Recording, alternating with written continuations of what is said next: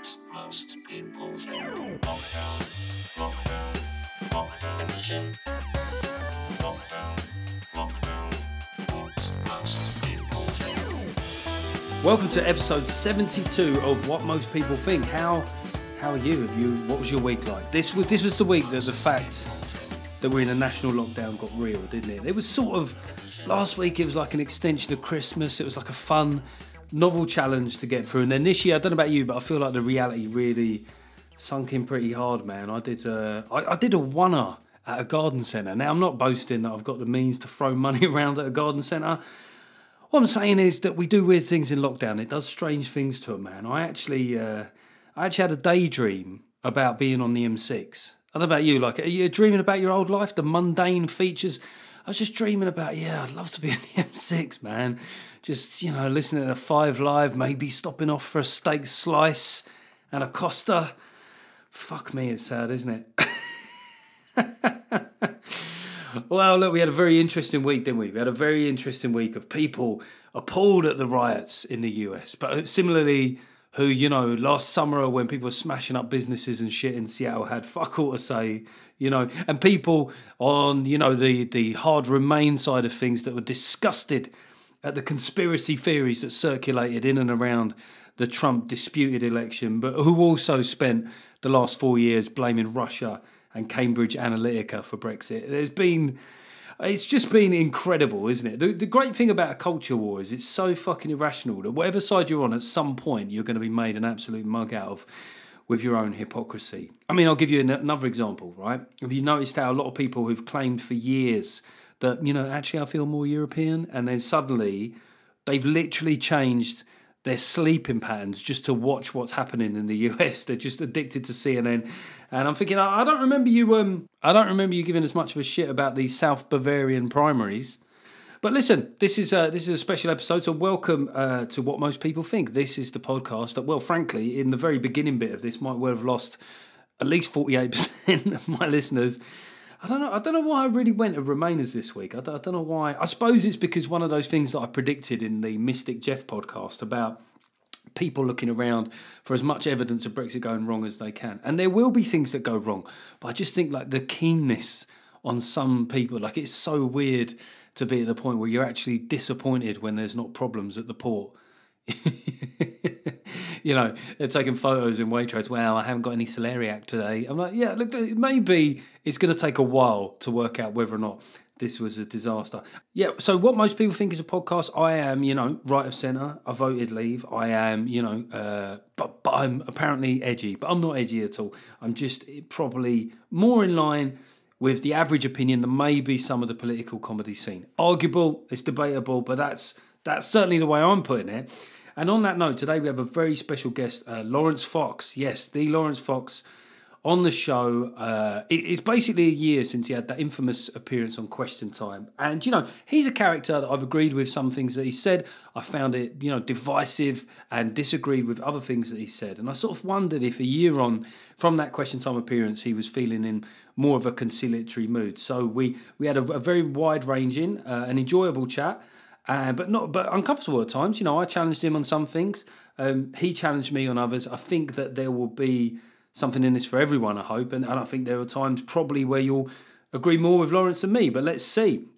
And we do have some new patrons. Actually, we've had a fair few in the last couple of weeks, which is great. We've got Christopher Smith. Nothing funny I can say about Christopher Smith. He sounds like a director, doesn't he? Do you know what I mean? Like, does really dark reboots of superhero films. And Russ Palmer, who, apologies if this offends your political sensibilities, Russ, but you do sound like the Lib Dem MP for Folkestone South or something. Yeah, Russ Palmer. Yeah, Russ Palmer running one of his surgeries this week, because I like to keep it local. Russ Palmer. Now, another thing of the Patreon is that it's helped me fund and make the podcast better, right? So the reason you're not hearing any pops at the moment is because I bought a pop shield. I've been able to buy stuff to soundproof it so it's not as echoey as it was. And I also thought, it's a new year, right? I've got to invest back in the business. So I've got some new jingles. I'm so excited. I mean, it's great to have like a guest like Laurence Fox, but I've got some new jingles, man. And I cannot actually wait to play you one of the new jingles. So I'm going to play you a new jingle now. This is my favourite new one.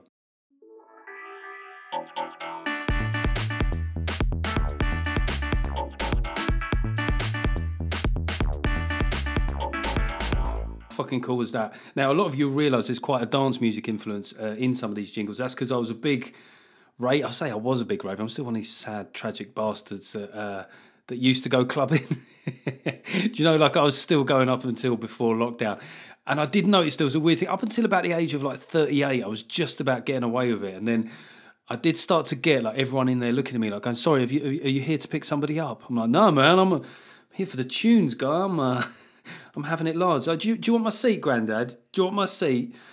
Now, one thing we did on this podcast for quite some time was a cuss count, whereby I tracked the occurrence and frequency of certain swear words. And it was fun. And then a couple of people said it was getting a bit tired and predictable. So I announced with great grandiosity that the cuss count was finished. Then there was some pushback. And then I realised that ultimately the patrons are the shareholders. So I decided to give several options, like almost like the EU referendum, for what we do about the cuss count going forward. And these are the results. And they were quite overwhelming.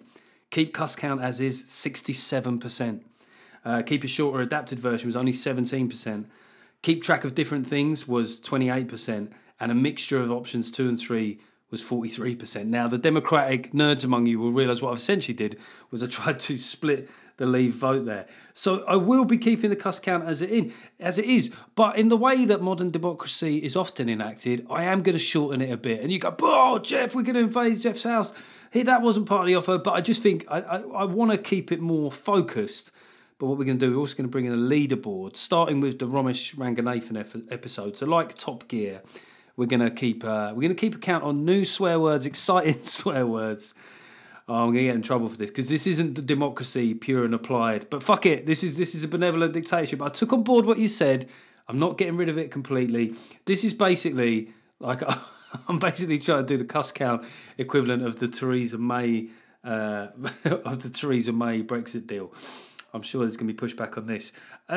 Thank you and a fuck you. We do this every week before we go into the chat with Lawrence Fox. Not every week, we're not always with Lawrence Fox, but you know what I mean.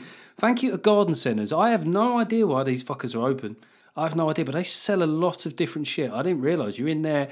You could buy alcohol, do you know what I mean? You can buy a bespoke fucking gin glass. You could buy something called a fat ball, which sounds like a medical condition, but it actually is apparently something for your garden.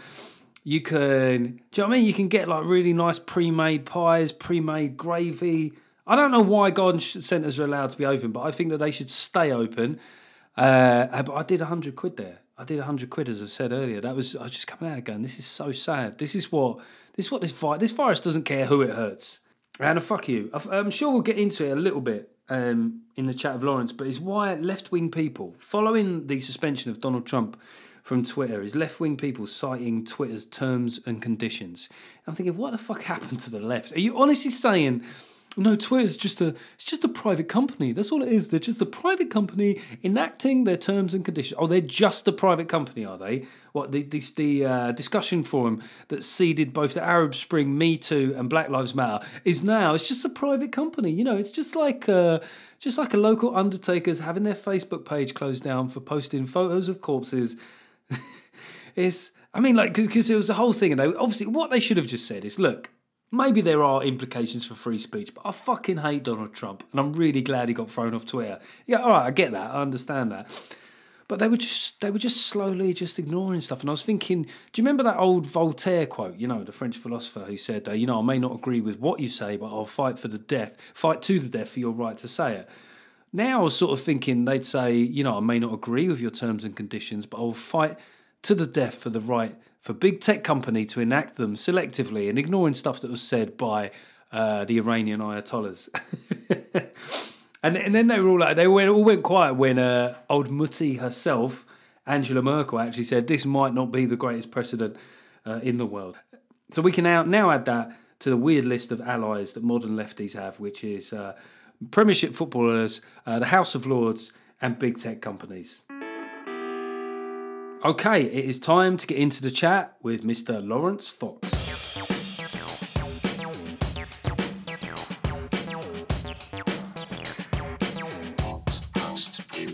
Right, and what most people think making his debut, literally pretty much a year on from that infamous, I'm legally obliged to call it infamous, Lawrence. You accept that is an obligation I'm under? You call it what you want, Jeff.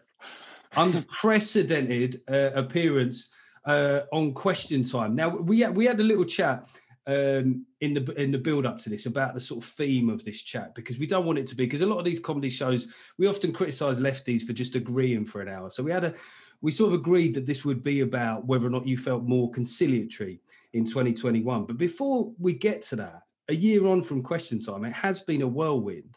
What have the effects been on you personally? Weird. Yeah. The first sort of, I break it down into little 4-month chunks. So the first 4 months was like, oh my God, I'm never going to earn any money ever again in my whole life. Sort of shock and awe and fear. And then the second 4 months was like, man, there is a serious problem in the world. There's and I must have, what did I say that had trodden on this problem and put myself in the line of fire? And then I started to, I've been thinking about it for a while, but I started to kind of really identify why I'd upset people or upset a very small number of people, not the majority. The majority of people, when I walk down the street, come up to me and go, thank God for you. And I haven't paid for a cab in a year. So it's... Mind you, I haven't fucking gone anywhere in a year is the other point. There we go. There we go. I didn't pay for a cab for the 1.5 weeks we weren't locked down in the summer. Yeah, on the 2 cab rides you took, they were free. They were free. And and then the last 4 months of the year was going, right, I've got to do something about it. Yeah. Because it's pretty crap. And as you can see, it's getting worse and worse and worse and worse by the day now. And when we say it's getting worse, do you mean like the sort of left-leaning dominance of social media?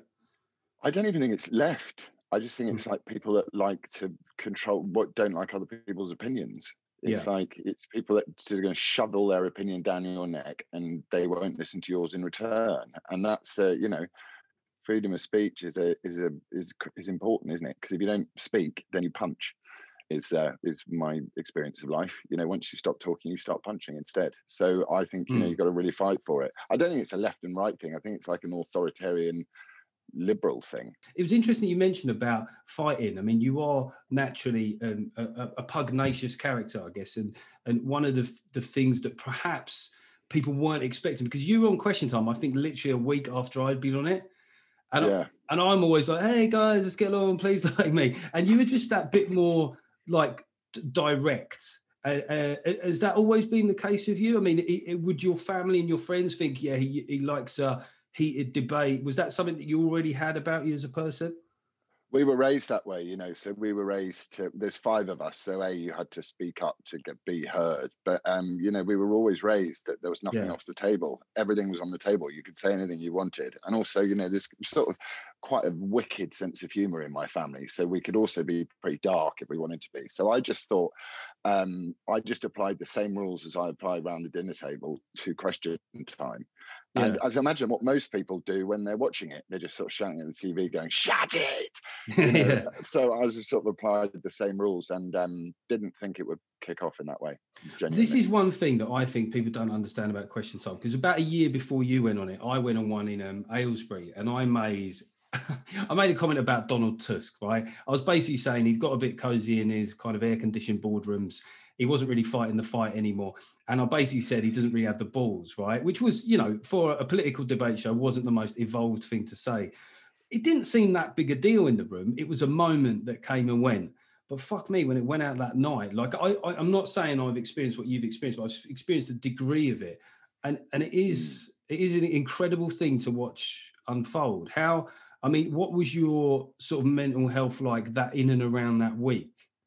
It was fine at the beginning. I went to bed and I woke up in the morning and my phone like melted when I turned it on. And also we'd had a few jars after the show and it had all seemed fine. No one sort of raised it. And then I woke up next morning and my phone just went like that. And it started off all right. It was like, good on you. Thank God someone said that. And then in came the nasty crowd, the keyboard warriors, who then started trying to end my career in that sort of week. So Equity, that brilliant union of ours of show business, their minority ethnic members committee said that I should be denounced and stuff like that. And then I started going, oh, that's quite serious actually. So my mental health was okay because I knew I was going to get into a fight with these guys at some point.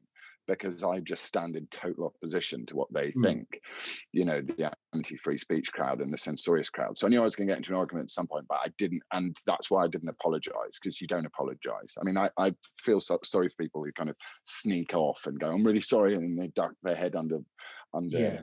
the parapet for a couple of weeks and hope that it comes out right. But it doesn't. They don't forget this crowd. On that front, like I said, I'm going to ultimately, I'm going to agree with you some things, maybe sort of ask more searching questions on other. The Rebecca Front thing, first up, was that like, because she'd blocked you, she was a very close friend, right?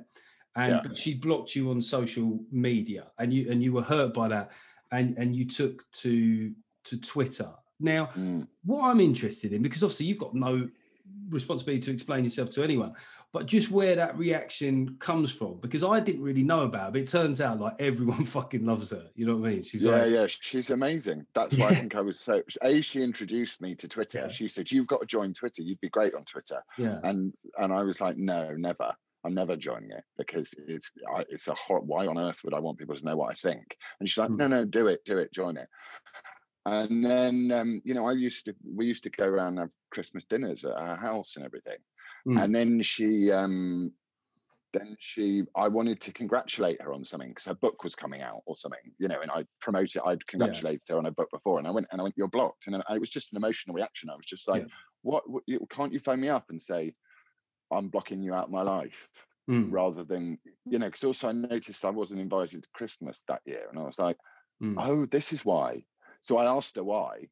And the stupid bit was I should have chopped her head out of it and just gone, I got this message from an actor who I loved and really admired. That would have been the smart thing to do. But I was so upset about it, because I thought we were really good mates. And then her expression, which, she is awesome. And it did come out clunky to say, the least we can do is give them a fucking slogan. I was going, but this is what I'm saying. It's tokenistic to go to sort of, it's the soft bigotry of low expectations, isn't it? To go, we'll just let the black people have a slogan, and that's the least we can do. And I'm going to block you because you're saying that. And I was like, well, why couldn't we have had a constructive conversation about it? But instead, I was just upset, and then I took it down, and then I was quite rightly berated for it, because it was a dickish thing to do.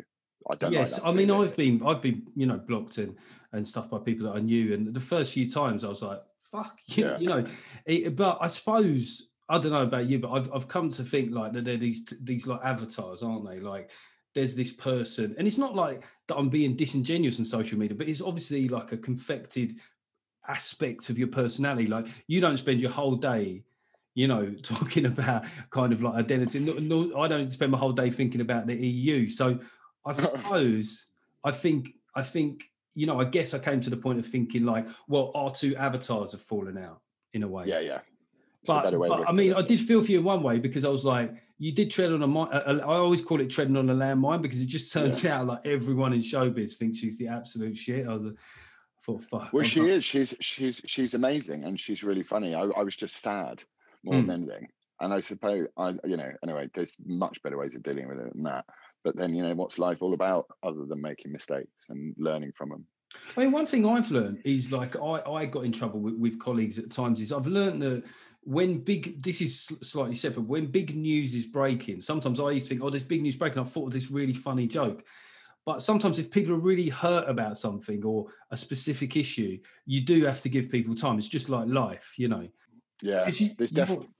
There's definitely that especially online. Like I usually try, and unless I'm going to actively like live tweet something like a prime minister's press conference or something, usually if something kicks off now, I give it a couple of days before I wade in, because people tensions and emotions are very raw early on in any situation, and it sort of becomes an attention-seeking thing to constantly comment. It's also highly addictive, isn't it? Once you're especially now that we're in the most interesting thing I see is the walk around the block to the park with the dogs every day, and to get some fresh air, that people are just glued to their phones and social media. So yeah, I think it's better to give people a bit of time. Certainly with stuff like that Covington Kids stuff in America and all of that, it's just everyone just wades in. And then explain it, was that the kid with the MAGA hat that was facing off against the Native American? Yeah, Is Native American right? I think it's Indigenous American. I think you've got to go BIPOC nowadays, man. I saw BIPOC. Can you explain BIPOC to listeners? Well, I'm hoping they bring BIPOC to England because it's Black, Indigenous, person of colour. Yeah. So I'm like, if they bring that to England, we're BIPOC. How Indigenous? Because we're Indigenous. We're all BIPOCs. I know everyone's a fucking BIPOC, but it's It does sound like a Star Trek sort of race of beings, doesn't it? The BIPOCs are here. Yeah. Yeah. It's I don't know. I hate acronyms. I hate putting people into acronyms. I find the whole thing really pathetic and sad. So I'm not a big fan of acronyming people into big groups like the LGBTQ plus community. So I don't, lesbians don't get on with gays often. So why do they have to be in the same community?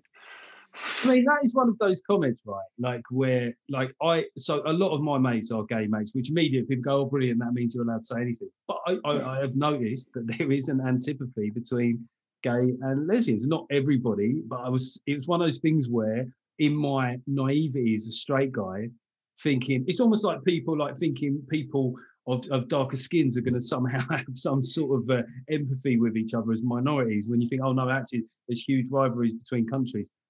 And yeah, that's one of those comments that a lot of people know has a lot of grounding, but could be a controversial comment, right? I know. Well, this is the problem that we're left with. It's the same with coloured people and people of colour. Do you know what I mean? It's just there's a sort of moral authority that someone's adopted, and they've gone, right, absolutely not calling anyone coloured people anymore. It's a person of colour, and you're like, well, who decided it, and on what authority? And it's just weird. I just especially with language, because I obviously trained in language. I'm just like, I just find it a bit odd that there's these, and it's the other thing when they put two words together that don't really mean anything. Yeah. Like social justice and stuff like that. It's like it used to mean something. Now it means something totally different. Justice is justice. Well, that has been one of the big changes, isn't it? Is that if you think that you're liberal, right, and a liberal is, I've always sort of like a gradual improvement and understanding of where everyone's coming from, and an acceptance. But people say, well, you can't, woke is used as a term of insult. Fair enough, but whatever the case is, there's a fast-paced form of liberalism that is different, I think, because it's hot-housed online. Most people aren't privy to that conversation, and once those conclusions are shared with the population, they're like, whoa, I wasn't a part of this chat. So I think you've got a large generation of people in Britain who are only just hearing what BAME is, right? They're starting to use that word. And I just wonder how constructive it is to then be moving on to another word. Is it just muddying the waters? Well, they have to do it, don't they? Because at the end of the day, once you start to break down this new language that's used, because it's such religious language, do you know what I mean? It's the same way as they did with the football. It was like, we're definitely kneeling for Black Lives Matter, and then it suddenly changes to, we're holding hands against racism. And it's like, and if you point that out, they go, no, it was always just about standing up against racism. And it's like, no, you were kneeling for Black Lives Matter. Gary Lineker had Black Lives Matter. Black Lives Matter everywhere. That was what that was about. Now you've shifted it into something else, which is good. We all stand by that. No one is up for racism. It's a crap idea in the world. I mean, it's hard to wipe it out of the planet, but it's there, and it's good that we stand up against it. But to pretend that it was never about Black Lives Matter, for example, they just shift it along. So you'll go BAME into BIPOC into whatever it is next, which is why these sort of escalating genders and stuff like that, and that sort of descent into narcissism, it's a religion in my view. Like, I think we're witnessing the rise of the next big religion. What most people think. I mean, you talk about Black Lives Matter. I mean, you have used the phrase like all lives matter and stuff. Where are you with that in 2021? Is that still something that you're comfortable with, or are you reflecting on that? I think it's really important that I think it's very difficult because obviously Black Lives Matter. I mean, that's just obvious. And obviously it's not obvious to everybody. It's not obvious to, bigoted, militant racists, but I don't think the whole of the country is 68 million racists. I just don't think that's the way it is. No. So I obviously I agree with the sentiment and the terms, Black Lives Matter, and then I disagree profoundly with the ideology behind it. So it's a difficult one, because it's very cleverly packaged up. So if you say I don't agree with Black Lives Matter, the movement, then people say, you're a bit racist, aren't you? Yeah, no, I mean, there was this organisation that once they dug beneath it had, sort of Marxist principles at the heart of it. But as well, this is where I was at it. I remember the first couple of weeks of it, I was defensive, like a lot of white people. I was sort of like, well, this happened in the US. I've always hated that immediate correlation of exactly what's happening with the US here. But I did eventually come to understand that this is a moment. I suppose the wording, is imperfect. But I guess I came to understand it as more equality for black people, right? And I thought, okay. I did think like all lives matter. I did wonder if it was a bit like saying, what about International Men's Day sort of thing? I mean, is there a part of you that sort of eventually realized it is poking people a little bit, isn't it? I don't know.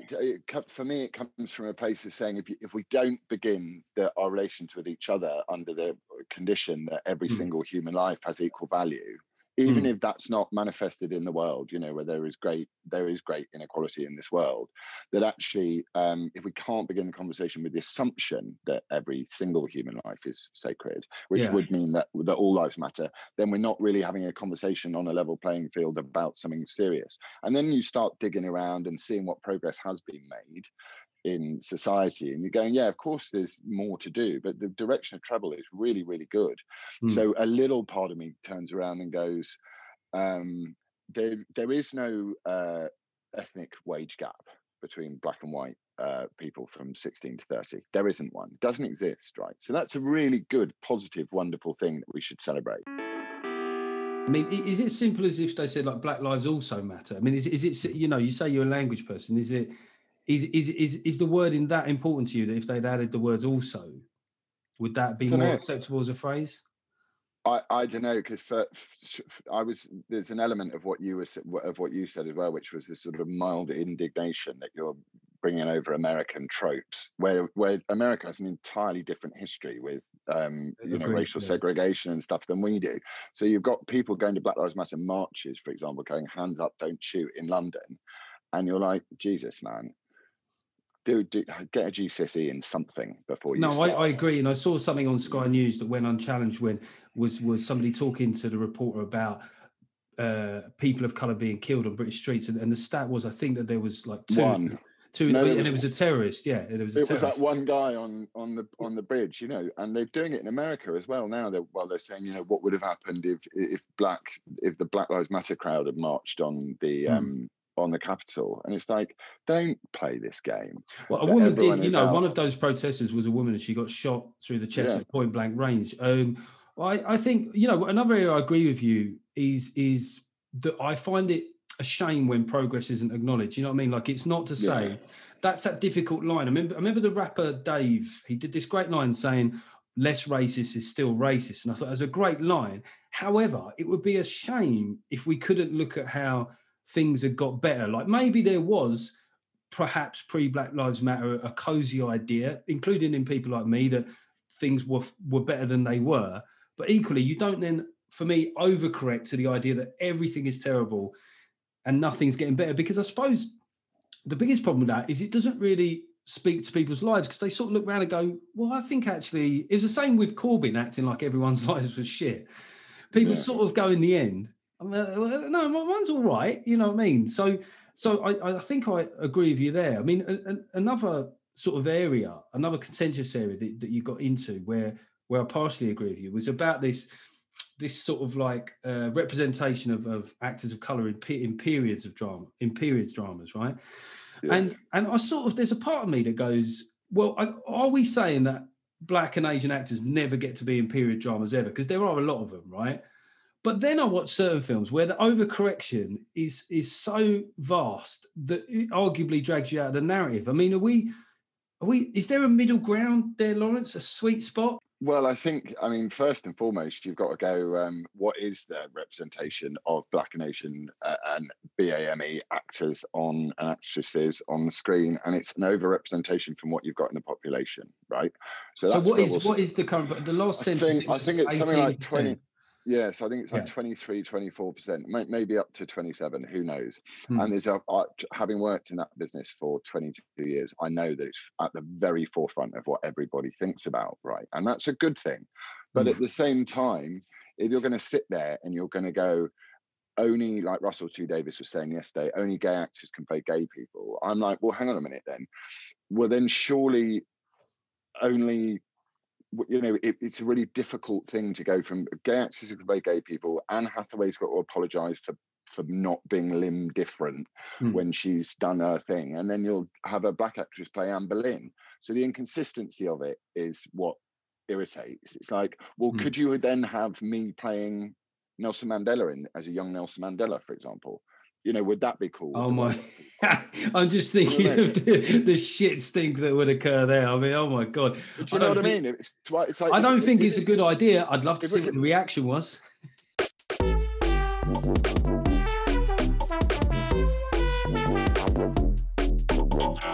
Okay, I hope you're enjoying the chat with Lawrence Fox there. I don't know. Are you triggered? Are you triggered by me? Are you triggered by him? I'm sure that this podcast, there's a chance that I may get in trouble for this, but like I say, the fact that we are Patreon funded means I can have on who the fuck I want. And we have new Patreons this week. We've got Kellyanne Weddish. Kellyanne Weddish. You sound like a fucking pin-up from the 90s. You remember old Eva Herzegovia? Do you remember that? Do you remember that advert? Hello, boys. I mean, you wouldn't have that now. Fucking... Do you remember just had that massive cleavage staring out at you from billboard adverts? Those were days. I feel sorry for my son. You know, if he grows up straight... I mean, if he grows up gay, like there's actually quite a lot, you know, people don't seem to worry about objectifying the male form. He'll be absolutely sweet as a nut, but you just don't see you just don't see a massive pair of breasts on a roundabout anymore. And I think we've lost something here. But Kellyanne, I don't know, there's something sexy about the name Kellyanne. I don't know why. Kellyanne Weddish. I don't know if I pronounced your name correctly. And maybe you're now going to unsubscribe from the Patreon for having been thoroughly objectified for the last couple of minutes. Or maybe you're missing the odd bit of objectification. I mean, this is what we always forget about the modern women, is a lot of women don't want to be objectified, but some do. Some do. And that used to happen. The main place that happens in public, right? So that maybe we should have like safe spaces. Where am I going with this? At work. You know, for people, women that want to be objectified, you know, you work in this pool. If you want people to comment on like your skirt, then yeah, you put a lot of effort into your skirt choice that day. Why should your skirt go uncommented upon? We should have the 1970s quarter. I think I discussed this with Catherine Ryan back very early on in the podcast. But yeah, Kellyanne Weddish. The more I'm saying it, damn Kelly. Luke, fucking hell, Luke Peebles. The thing is, right, Luke, I'm not gonna like do anything about your name because Luke Peebles. I mean, it's not a bad name. It's just, well, you just sound like a Roald Dahl character. Luke is the main thing. Luke Peebles, and then the the Proud Peebles at number 44 on Princeton Street. Luke Peebles. The funny thing is, Luke, is you might be a henchman because that makes you sound like small. Like, you remember Penfold in Danger Mouse? That's kind of like, that's the vibe that name gives off. But the great thing is, I'm sure you're not that guy, Luke. So when you rock in, all hench and tall and that, there's nothing better than a name that kind of like throws you off the scent, is there? So Luke Peebles, there you go. I've probably lost both those new patrons now. My book is out this year. Where Did I Go Right? How the Left Lost Me. I can say it's out this year. It's out, early May? Well, we're halfway through January. You need to fucking get on this. What if they... Because, you know, it's only a limited print run, right? That might be trades descriptions. I don't know that for a fact. But it's a sales pitch. I'm fucking going with it. So, yeah, if you want something to look forward to, and let's be honest, we all need stuff to look forward to. Get that on pre-order, either Amazon, Waterstones, or wherever you get your book shit from. That was well. Did you write that? Link, Jeff. Yeah, I did write that. That's why it's so precise. The tour as well. Look, we're vaccinating. harder and faster than a lot of Europe, right? And apparently you're not supposed to be proud about this. I had a look online. Why am I digging out the Remainers again this week? But there's a lot of Remainers going, I don't really think that we should be... I don't really think we should be boasting about our vaccination. All right, so we're allowed to say, oh, we're the top of this excess deaths league. We're near the bottom of the recession thing. But if we vaccinate at speed, apparently we're supposed to just be fucking magnanimous about this. You know, just, look, I don't know how that happened. Suddenly we've all got fucking herd immunity. But we are vaccinating quickly, so I think we're gonna. You know, my venues are already socially distanced as well, so they're already at lower capacities. So it starts in April. So go on Live Nation or go on my Twitter. You'll find the links generally there. But there's a few dates of places I'm going that I'm really excited about for the first time. I'm going to Barnstaple down there in old there. Go on, Jeff. I want to do the sister shagging country. There you go. Look, I can say that because I can't lose advertisers. I can fucking say that. Northampton, I'm at the Derngate Theatre there. I should have the dates up, shouldn't I? Hang about. So I'm at the Barnstaple Queen's Theatre on 11th of April. And then I'm at Northampton. Where am I at Northampton? Who doesn't want to be in Northampton? What? It's just such a beautiful place. The thing is, people who live in Northampton, you know, do you know what I mean? I'm not telling you anything you don't go. Northampton, it's actually got, you know, it's got a couple of nice bits. Yeah, well, so did Vietnam in the 70s. Sunday, May the 9th, the Northampton Royal and Derngate. And then I've also got dates in. I'm in Leeds City Varieties. That is one of the best venues in the country, man. 12th of May, Wednesday the 12th of May in fucking dirty Leeds. You're right there, Jeff. You come back to Leeds, what after last time? It's an amazing venue, although it does have a stage that's on a rake, which means it's on an angle. So it does sort of make you feel like, if you're feeling a bit nervous, it does sort of make you feel like you're going to end up face first in someone's front row, in the lap of someone on the front row. And that might be a little bonus that you could look forward to. Buy front row tickets. I could randomly nosh you off. And Birmingham, Sunday the 16th of May, I'm at the Old Rep Theatre there in Birmingham. I'll be doing my show. I blame the parents, don't we all? Those assholes raised a bunch of pussies. But I'm going to be there on Sunday the 16th of May. So let's get back to the chat with Lawrence Fox.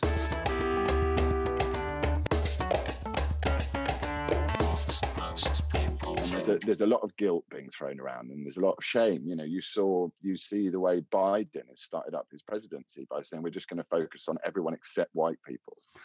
And it's that's really divisive, man. I mean, why? Yeah, why just to give clarity for the listeners, so there was a speech that Biden made in which he spoke about how America's going to rebuild post-COVID. And he said, we're going to prioritise Black, Asian and women-owned businesses. And I just thought, like, even if that was your agenda, in a period where people have, you know, there's obviously, you know, there's disaffected people in the Rust Belt. I thought that was a mad thing to say at that point. I thought, Jesus, at least get in the job first, you know, at least get a few weeks away from people storming the gates. I think so. And just do it as well. Why don't you just do it rather than basically, you know, there's so many things you can do in order to make all of, you know, to try and level up the playing field for everybody anyway. But to go and virtue signal, it's kind of like going like that to everyone who marched, and then, you know, Lawrence just held up a middle finger for the sake of the listeners. It's just needlessly provocative.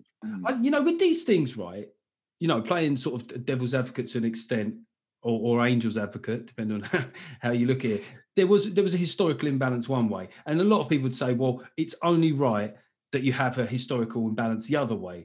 I see that as an overcorrection, whereas they see that as justice. My issue is with the rise of the far right and certain ways of thinking, if you have an overcorrection now, you give those freaks a fucking narrative. That's my fear. You know, certainly something like what Biden said.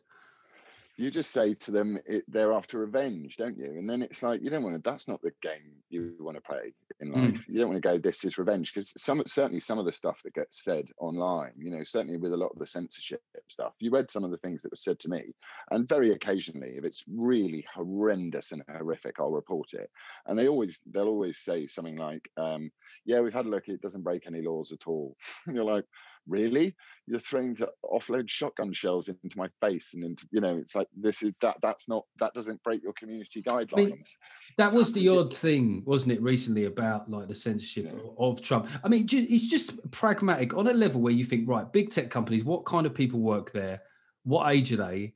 What political views are they likely to hold? Is it possible for any human being to not use their bias to some degree? No. I doubt it. I really do doubt it. Well, I thought I had COVID the other day because we were walking out the house with the kids, and my sons went, "Oh, what's that smell?" And they were saying that it stunk of rotten fish in the bins next door. And I was like, I can't smell anything. So I thought I had COVID, and I tell you what, my COVID policy changed very quickly.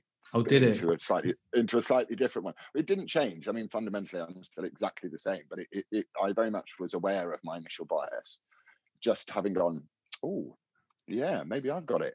Yeah, no, I can understand the other side of the argument a bit better now. I mean, you mentioned COVID there, actually. That was another area that you got in trouble before Christmas, was by being very open about having a lunch and hugging and all that sort of stuff. Given the second wave, given the fact that you think you had COVID, would you be as public now? And that's only like sort of 3 or 4 weeks ago. Would you make the same decision now?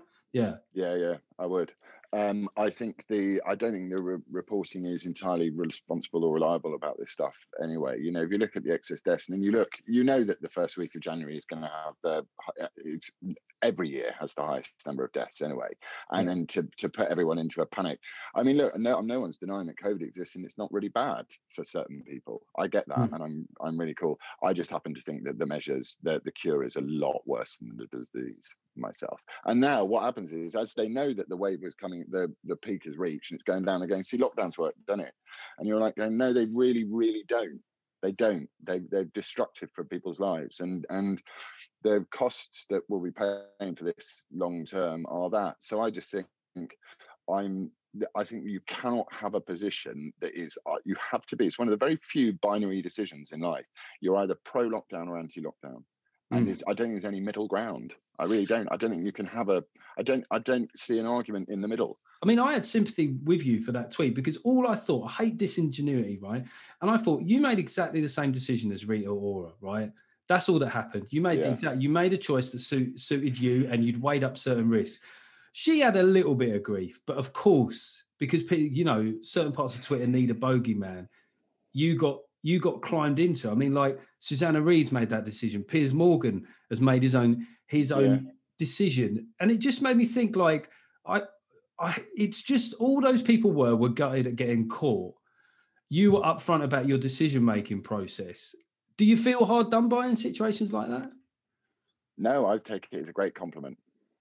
If you're really annoying that lot, then you're obviously making a good point. No different from Question Time. If something vaguely sensible is causing such immense outrage, then it's a good thing to do.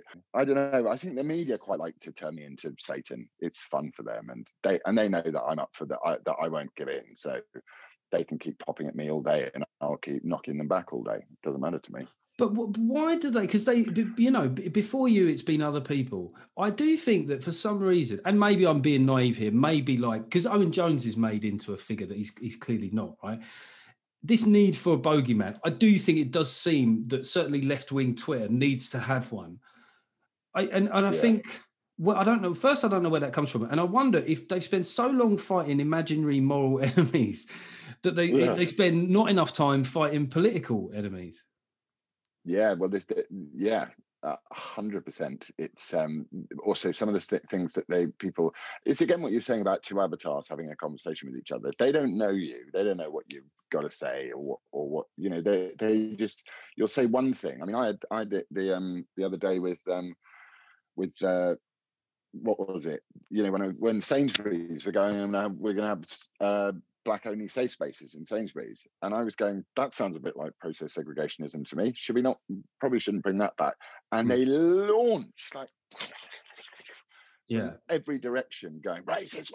And I'm going, no. If you just stop for 3 seconds and reread the tweet before you allowed your anger to escalate, you'd understand what I was saying, which is it's possibly a step backwards to do that. And also it's cynical marketing to go that basically, if you don't shop at Sainsbury's, you're a racist. Which celebrity do you think that they would get to read that? You know, those whispered slogans. Yeah, who would it be? I'm looking for a gig.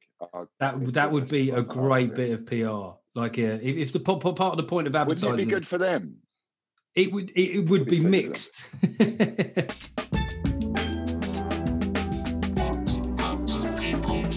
Look, man, I've come at you on I've agreed with you on a couple of things. I've come at you on a couple of things. Is there any? I'm open as well. You know, I've got my own contradictions and hypocrisies. Is there anything you wanted to ask me? I just want to know why you're the controlled opposition. why the BBC decide that they'll get Jeff on as the controlled opposition? Who's paying you? Is it Bill Gates or is it? I knew it was Bill Gates. I knew it. How do you find it? But I mean, you've got you're smart, which helps, but B, you seem to let it sort of wash off you, and they'll let you be as much as possible, and your humour's real. It's not political particularly. Well, the thing is, I mean, that sort of thing has been sort of said to me. You know what I mean? Like you're a stooge and that sort of stuff. And sometimes I think, yeah, maybe they've got a point. But I am quite a conciliatory person by nature. You know, I was like that in my family. So it's two approaches, isn't it? It's like, one, I honestly don't think we're ever going to sort of defund the BBC. So to me, the option is to try and help them, coax them along to a more like realistic deal for everybody that has to pay legally their license fee and stuff. So it's that thing of, which always sounds a bit mealy-mouthed, of change from within, man. You know. Yeah. But you're right. It does mean that I have to swallow a lot, and I hear things said, and I have to kind of get my head down. And the other thing is, I guess with the diversity panel, right, is that it's just a fact of life that there are groups of people who are all saying we need more attention, right? Whether that's disabled, gay, black, Asian, right, female, that's going to happen. That's definitely going to happen. So the question is whether there's a voice there sort of speaking up for the working class element of it. Do you know what I mean? So it's sort of thing. To be honest, my biggest reservation about being on the BBC diversity panel is, am I doing a good enough job? Because a lot of the people that are there are experienced in this HR type world. And I find myself sort of, repeating the same point. But I suppose in a way, you know, where I sort of acknowledge black inequalities, because if you don't acknowledge black inequality, you can't also look at the ways that, for example, the increase in different outcomes with white working class boys, you know. Yeah. And so I kind of think you can't acknowledge one and not the other. Should it be about inequality full stop though, rather than, you know, racial inequality and stuff like that? So I've been looking at when it really started to grate me when I was acting, was when you go to an award ceremony and everyone would start their speech by saying what color their skin was. So they go speaking as and it would be their skin color and then their sexual orientation. And I'm sat there going, I genuinely don't give a shit. What can you do the dance routine that's coming in between? Yeah. That's what I want to see, and I just don't care. So I think inequality is a wonderful thing to look at, and usually when mankind tries to interrupt with something, tries to correct a problem in society, what happens is he just creates another one. So you say the same thing with the white working class boys thing. What you should actually do, there is a problem with financial inequality in this world that does need addressing. How do you address that, rather than going, there is a problem with black on black crime in London, or, you know, underrepresentation of disabled people on screen? That stuff will ultimately mend itself because society is moving in the right direction anyway. But I really think it's sad that we're that you get into a position where you get such bad education outcomes for white working class boys. And think about that in America now. Think about the fact that Biden has just said, you know, all you Vicodin junkies in the Appalachia and out west is you mean nothing to me.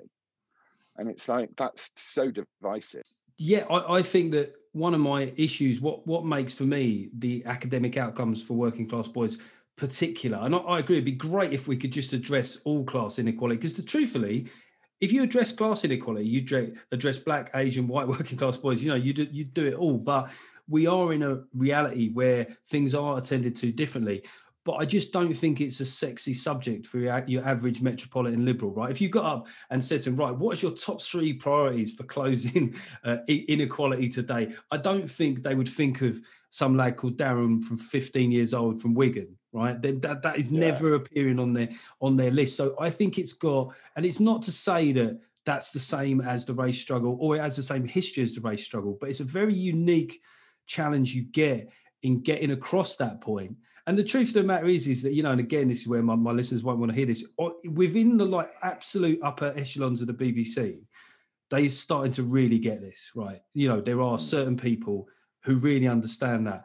But as you know, in TV, whether they understand it or not, once you get down to the level of a production company that have their own passion projects, whether or not they give a shit is an absolute chasm between those two things. And that is the problem. Yeah, well, I mean, drama has suffered hugely as a result of diversity quotas and stuff like that. Because I had it on my last weirdly the last ever acting job, unless I somehow do some major turnaround and rejig this. My last ever acting job, I got offered the job in the room, and then they went, then it went all quiet, and I knew I'd been offered the job because I knew the guy really well, and it went all quiet, and they went, well, actually, we're thinking that maybe we need to hire a black guy for that one. And I was saying, okay, that's a lose-lose situation for everybody, because you've offered me the job. So whoever gets this job knows that they're getting this job, A, because they were now second choice, and B, it was because of the colour of their skin. Who wants to walk onto a film set thinking that they were a diversity hire? And then black mate of mine, an actor, an American actor, was doing a play in America, and he had a hunchback. And he's, actors get really into this, like, oh, I've got a hunchback, I'll do it. And he's well into it. And he was he went in on the first day, and he was like, yeah, hey man, how are you doing this morning?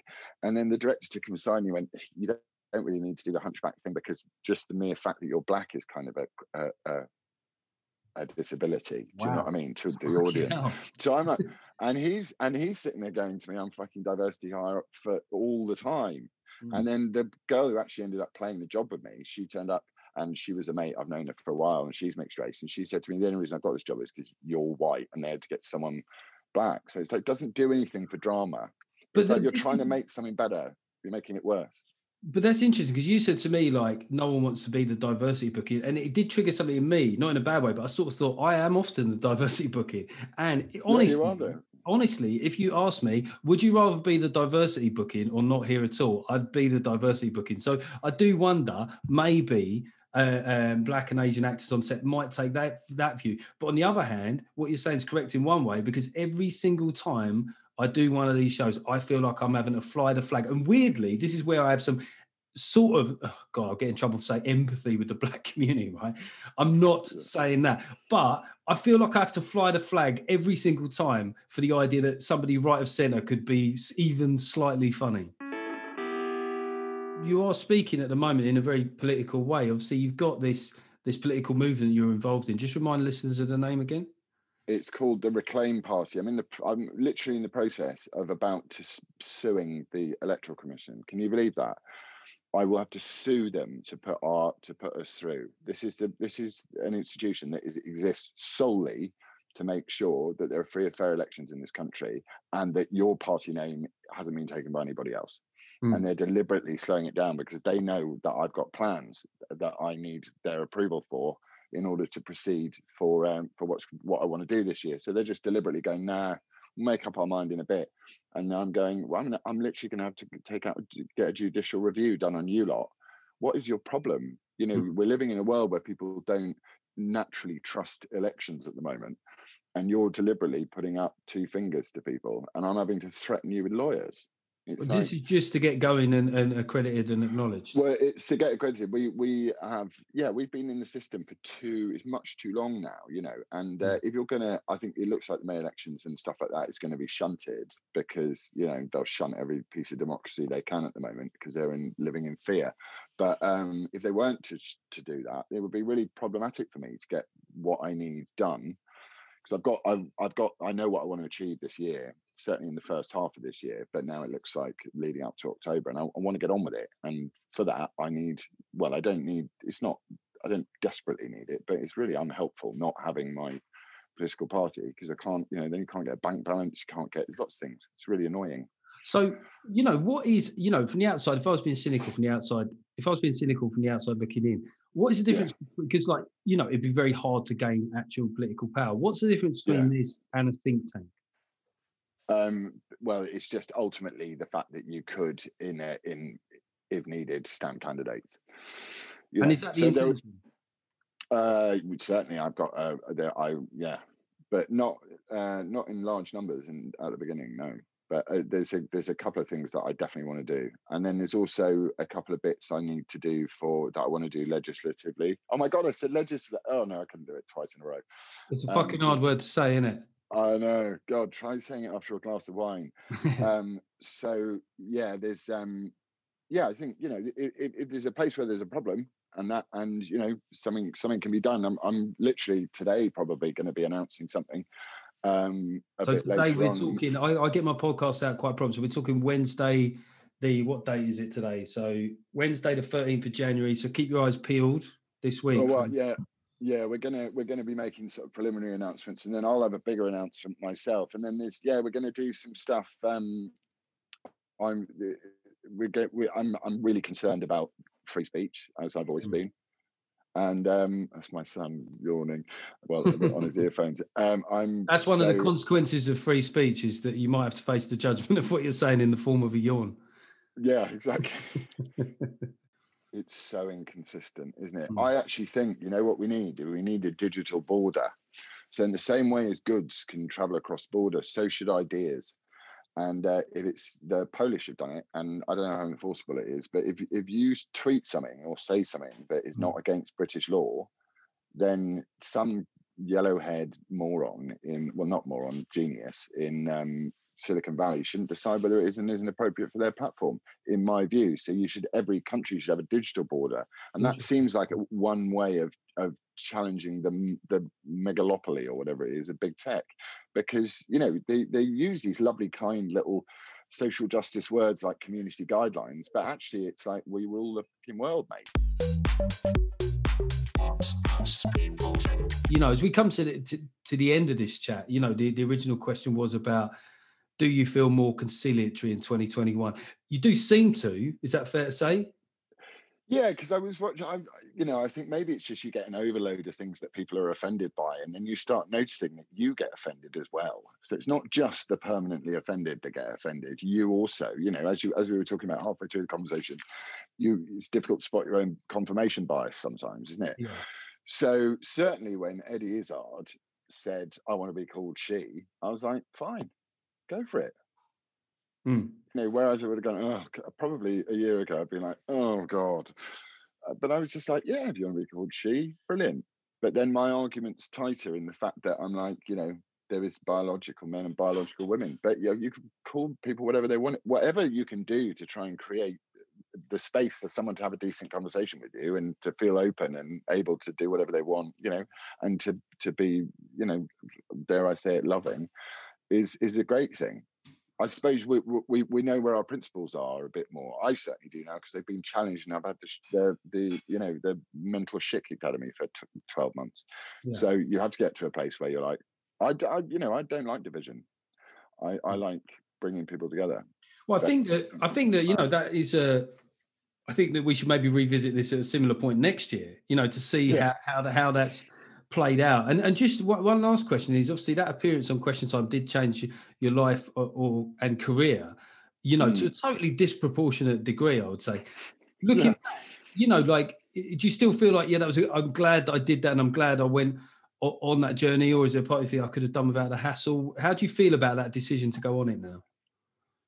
Well, it depends on the day. So when you're sat on it yesterday, I was sat reading through huge amounts of documentation about the law and stuff to do with various things. I was like, God, I wish I'd never said a fucking word.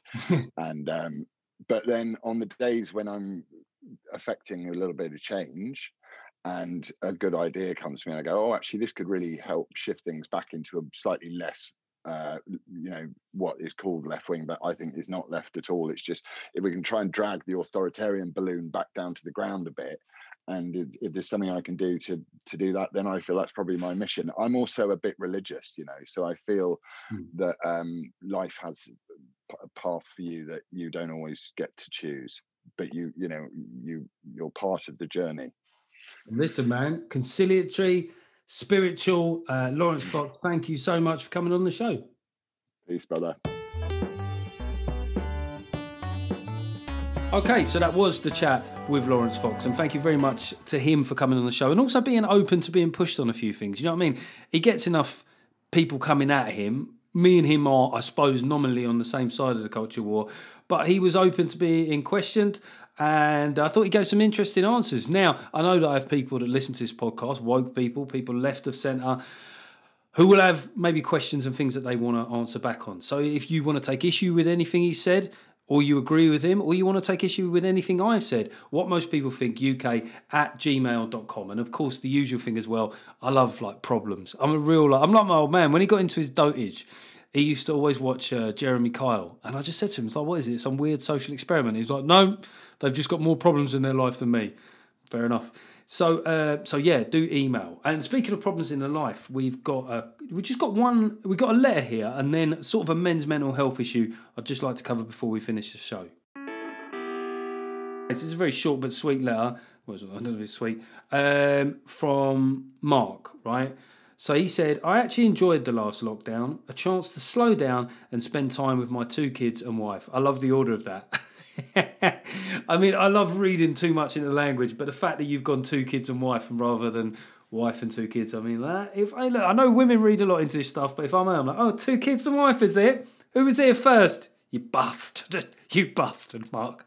I've done that now. So he's basically saying I've done that, i.e. spending times with his 2 kids and wife. And I just want to work. How the fuck do I get through this shit? Look, I mean, the serious point at the end there is that, I don't know about you. I mean, today I'm recording this on Wednesday. I sort of thought, hey, hump day. And then I thought, oh yeah, life is like one fucking long hump day currently. So it is tough. And I don't know, man. You just got to take it 1 week at a time. You got to have, I think the way I'm doing it is I'm having stuff trying to make little things big.